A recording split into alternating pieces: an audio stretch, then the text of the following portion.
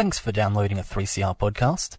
3CR is an independent community radio station based in Melbourne, Australia. We need your financial support to keep going. Go to www.3cr.org.au for more information and to donate online. Now stay tuned for your 3CR podcast.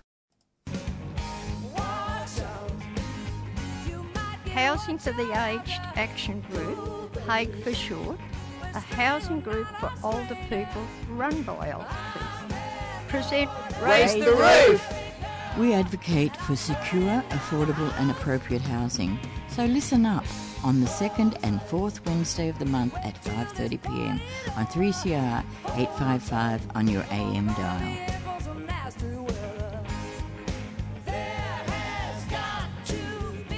That's right, you're listening to Raise the Roof here on 3CR 8:55am, the Housing for the Aged Action Group show. My name is Shane. I'm here with Fiona. How are you doing today, Fiona? Hey, Shane. I'm good, Fiona. Thanks. How are you? I'm good, actually. It's a nice sunny day. A nice sunny day. It's 5:30pm, you might recall, so I don't know. Let's see how sunny it is. The listeners will actually know what the weather is like at the time of this broadcast, so they might have a better idea than us of the weather. Sorry, I'm distracting myself.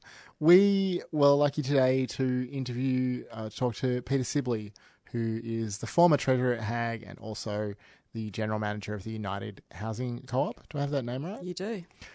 So let's just jump into it. How are you going today, Peter? Oh, really good, thanks, Fiona. How are you? Yeah, not too bad. So we've asked you on today to talk. You're actually HAGE's recently departed and beloved treasurer, but we've got you on today to talk a little bit about community housing and some of the developments you're doing in the western suburbs of Melbourne. But before we get into that, would you be able to tell us a little bit about United Housing Co-op, and for listeners that might not be aware, what cooperative housing actually is? What does it mean? United Housing Cooperative's been around since the early 1980s. It was one of the first rental housing co-ops funded to provide good quality, affordable housing for low-income residents with some added choice. That was always the selling point, that it provided more choice and user control. And that's something we've really tried to focus on strongly. But United Housing currently leases 90 government properties in the inner Metro West and owns 12 of its own properties, which we purchased under the Family Violence Program a couple of years ago. And we are largely managed by tenant members. 6 of our 8 board members are female tenants. And we have 2 independents. We've got an accountant and a legal person that provide that sort of expertise. That's basically our model. Been around a long time. We're a lot different from the large housing associations. We're very much community-based, but we're certainly being encouraged to step up as part of the big housing build that's currently rolling out.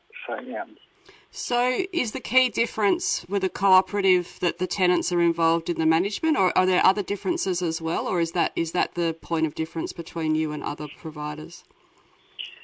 Yeah, I think that's the key difference. We are small. We still very much in a public housing model in that rents are 25% of income.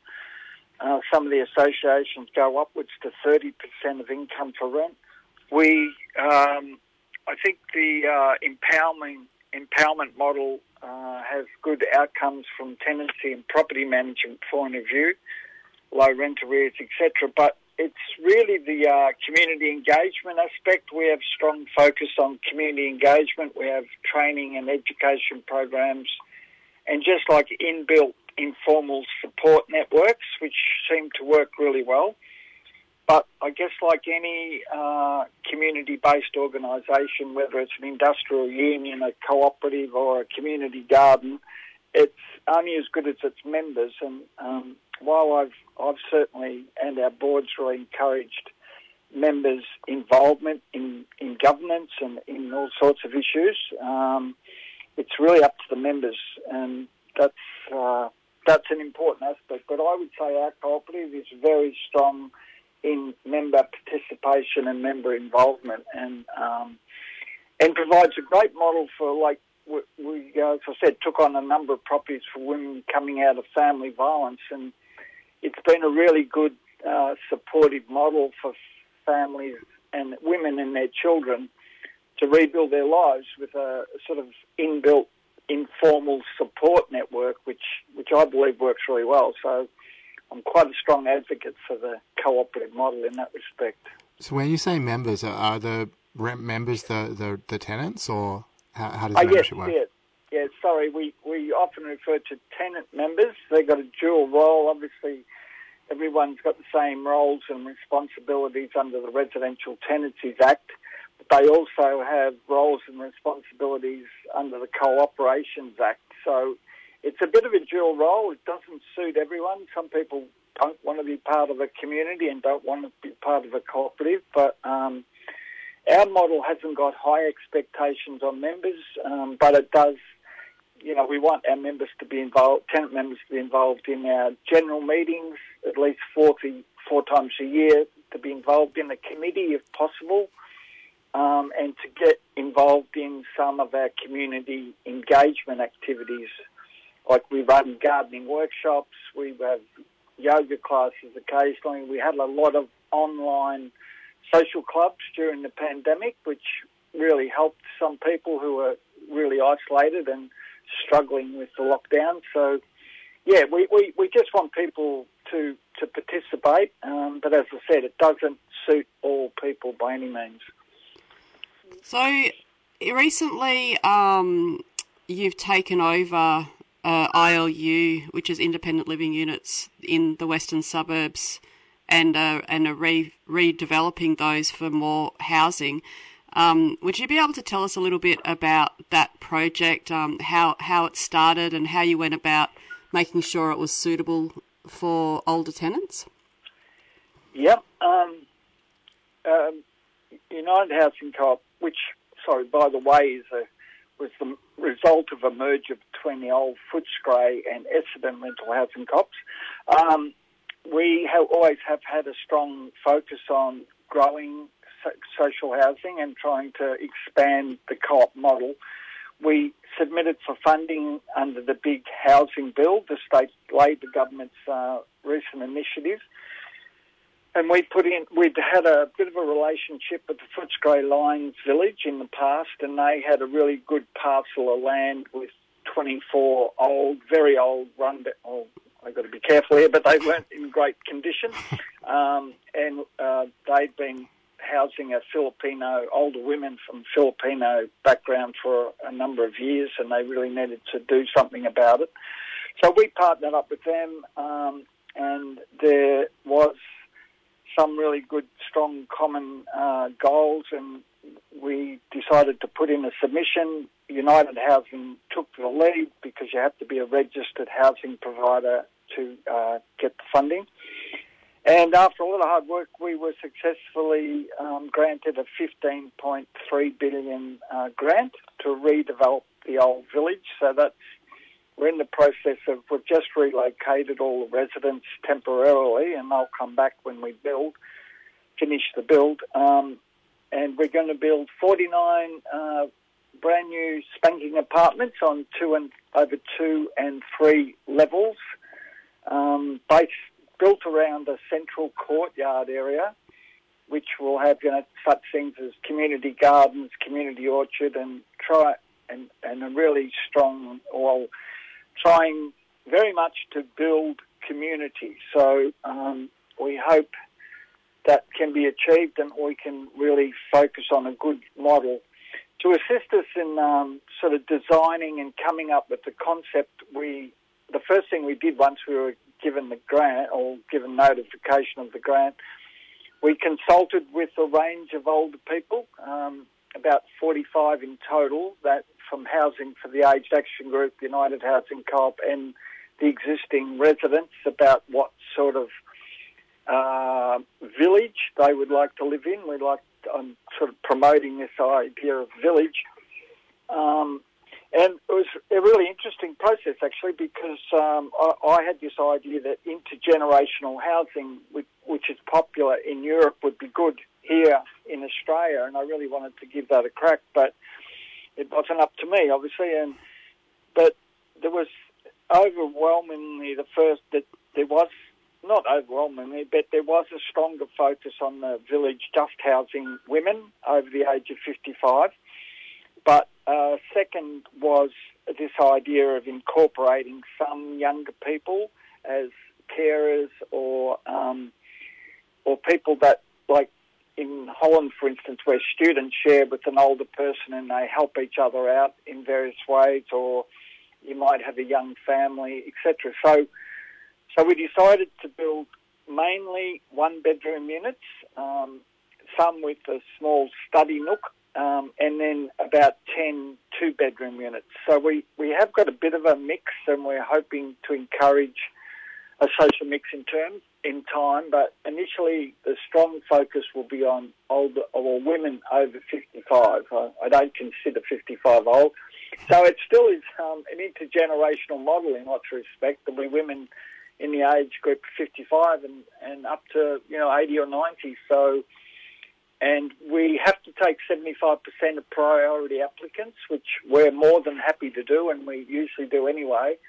And the other 25% might be low-waged women working in the service industry or whatever in the immediate area. So we're hoping to get a real blend, good sort of, diversity in what we consider really sustainable, environmentally sound, low-energy properties. They're not big by any means, but they're still very comfortable. They've all got their own private open space, whether it's a balcony or a little courtyard. And they've got lots of opportunity to engage with other people. And the survey showed that most of the women we surveyed really wanted to be part of a tenant management or a tenant group that had input to governance, had input to the use of communal areas, could be involved in exercise classes or cooking classes or health classes, and to have input about how they ran the place. So I think we can only make everything available to encourage the cooperative model, but at the end of the day, as I said, it's really up to the members to carry it off. But we have some staff resourcing where some of our staff members will assist, but we're just really hopeful the model can really take off and evolve into a village, a community with good quality, affordable social housing. Sounds all right. I was interested in what you were saying about intergenerational housing as a kind of model. I was curious to hear more about like what you see as the benefits or potential benefits of an intergenerational arrangement, and why you think that was less popular with the people that you were consulting with. I guess some of our older tenants and also some of our women coming out of family violence, the women particularly fairly isolated from their families, and the idea of that some of the older tenants could act as a motherly and grandmotherly figure, and that vice versa, that the older women could take on a bit of a nurturing role with younger people, and just, I guess, more representative of the broader community. But it's that sort of building a village concept, and I've been around long enough to know it's not easy, and it is fraught with problems, and we need good conflict resolution processes, and we need to work hard at it. But the intergenerational model has proven to have benefits for children, for women, and for older people. Lots of health benefits, social benefits, and it's just something I'd really like to have a go at. But as I said, the research, the user consultation, people, they were really interested in the model, but they were a little bit nervous about, children grow into teenagers, and teenagers, do I want to live with a teenager when I'm 80? I don't know. I think there was a little bit of hesitancy, but also a lot of interest. So, I guess that's where it's going to go. But there was a lot of interest in the community garden aspect and community orchard, and and even transport. We've been discussing transport plans and waste management plans, all that stuff that's going to be really important in the future. How we can do that and have affordable and sustainable lifestyles. And it would work well in an intergenerational housing concept, but I guess it's not on the back burner. But the initial emphasis will be on women over 55. Yeah. Well, that's good though, because there's certainly a need, and it's interesting to hear you say that 75% are coming off the priority list. When you say that, that's the public housing or social housing wait list.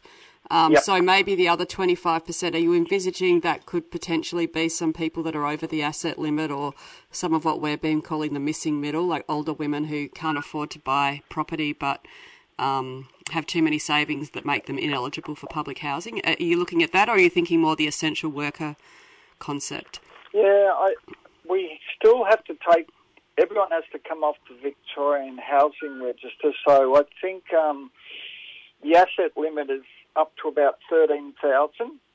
For priority, so there's the priority applicants and then the registration of interest applicants. So I think that the 25% can earn up to $1,000 a week, a bit over $1,000 a week, and have assets up to 13,000. So it certainly will take in some of that missing middle. There has been talk about mixed equity co-ops, which that group that you and I are both involved in Maribyrnong and Braybrook is a last-ditch attempt to try and save some semblance of affordable housing in Maidstone and Braybrook, and there's a bit of a push for a mixed equity co-op, which would certainly allow some of those women in the middle that just can't fit anywhere, can't afford to buy, can't afford to get into so it would be great. We need a lot more models. So again, in this, we're just hoping this will be, we're 100% social housing, but it would be interesting to explore other models that had a bit of an equity mix. So you've got to tell us a bit more about what mixed equity means in this context. Yeah, well, it would vary, but co-ops in Scandinavian countries particularly, but also in the UK to some extent, where you would have perhaps a majority of tenants renting properties, but you might have 25 to 40% of people who contribute a small amount of money towards the property. They would invest in the co-op. They wouldn't have to pay for a whole property, but they might invest 10 or 20,000, which would help the co-op's financial situation and contribute to the build. And they could live there with a higher income and higher assets. And if after a period of time they wanted to leave, they could withdraw the initial asset investment with an interest. They don't get capital gains as such, but they would get their money back with CPI consideration. But it just would enable co-ops to grow a bit quicker and a bit bigger, and it does provide a housing option for people that can't afford to buy, but they could contribute financially, that whether it's 10, 20, 30, 40,000. And I would really, it would be great to have a go at that in Australia. There's none at the moment. They're trying really hard in Western Australia. A colleague of mine, there are some in Western Australia. There's some smaller mixed equity co-ops, and they're trying to expand that model. And it'd be good to give it a crack in Victoria too. But it sounds great. What are the barriers? Like, I get that introducing a whole new concept is scary for people. But what do you see as the big barriers to that? Yeah, it's really the legal structure. We've got to develop that legal structure about whether it's a community trust model or some other model about how people their asset is recognised, how their input, if they do input money, how that is recognised at a point in the future where they might want to leave and how it'll roll out. Both federal government, or the major parties seem to be interested in a cooperative structure, but there just needs to be a little bit more time spent on the legal structure of the cooperatives. But it's happening elsewhere, so there's no reason why it can't happen here. But I think it's really something. Even Common Equity Housing Limited, the big not new co-op sector, but the big co-op sector, the Kirk co-ops, and that they're interested in investigating that at the moment. So, and there's a national housing co-op association that's investigating those sorts of models also, and we're currently doing some research to gather information on international models and looking at some of the benefits of co-ops for people as well as for governments, trying to convince governments that, well, we all know social housing, affordable housing is a huge contributor to health and well-being and so important, but you've got to convince government their economic benefits, and that's why the mixed equity model could get some legs with a bit of help, I think. We're really interested. Yeah, it's interesting that co-ops are coming back into vogue because they were very popular a long time ago. Well, like in the turn of last century, there was lots of farmers co-ops and land co-ops, and I notice also that that some of the energy co-ops are starting to reform now too.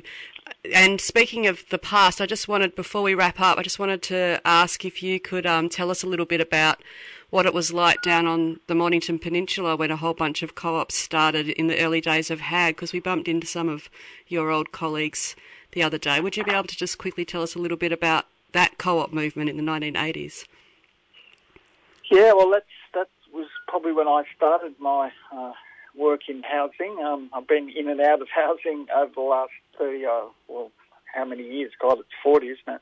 But I was around when this program first started, and there were some real dynamic women that worked very hard down at Mornington Peninsula to form the Mornington Co-op, the Frankston Co-op, the Chelsea Co-op, and they really grassroots sort of groups of women that came together, and they actually, I was just trying to think, Gib Wetnell, there were some fairly innovative housing bureaucrats in those times, or not many, but there were a couple of really good ones, and they pushed the co-op, and those women went out and formed co-ops and were given funding to purchase properties under fairly tight price ceiling, but they bought some really nice 2 and 3 bedroom houses throughout that area, and right up across to northern Geelong. So it was a real movement at the time, and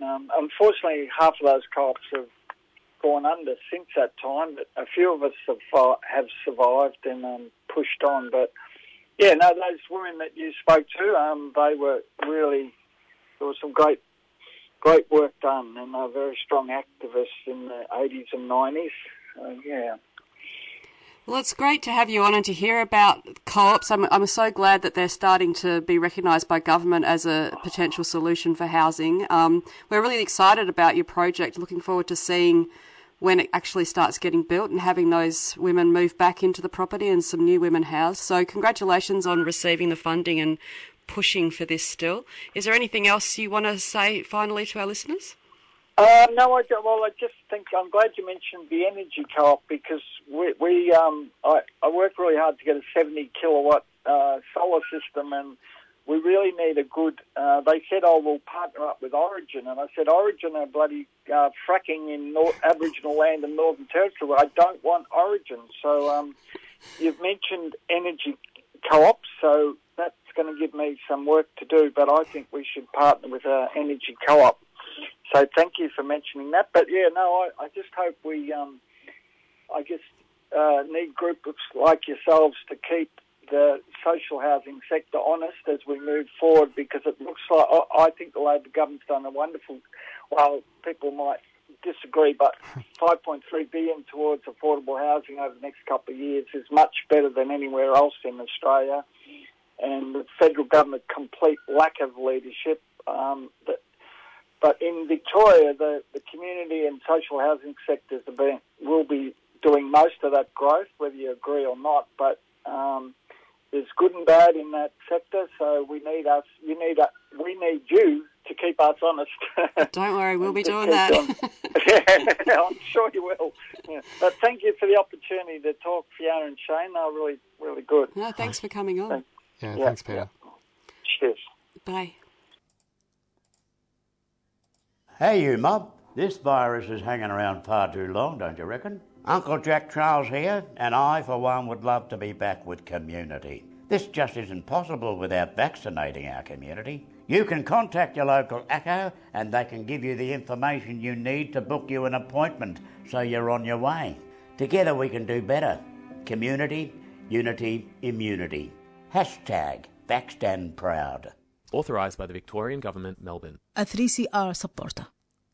So you are listening to 3CR. This is Raise the Roof, the Housing for the Aged Action Group show. We are almost out of time. I was enjoying hearing about co-ops. I can't say it's something that I know a whole lot about. I hope we can make some more time for that on the show in future. I love co-ops. You love co-ops, of course you do. Listeners, my eyes are rolling so hard they're about to pop out of my head.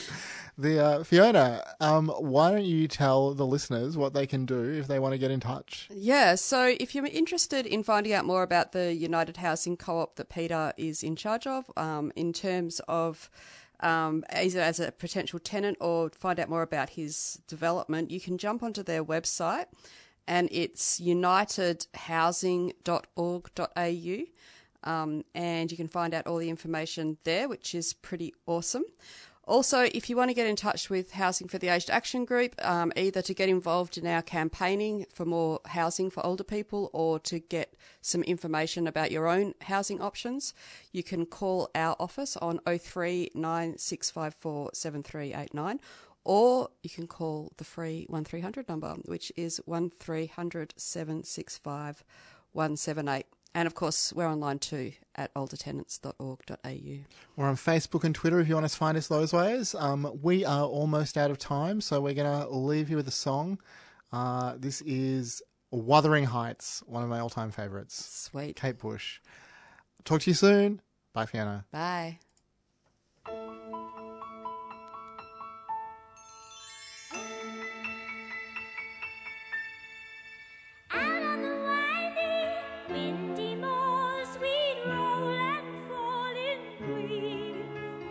You had a temper like my jealousy, too hard, too greedy. How could you leave me when I needed to possess you? I hated you, I loved you too. Bad dreams in the night. You told me I was going to lose the fight. Leave behind my woman.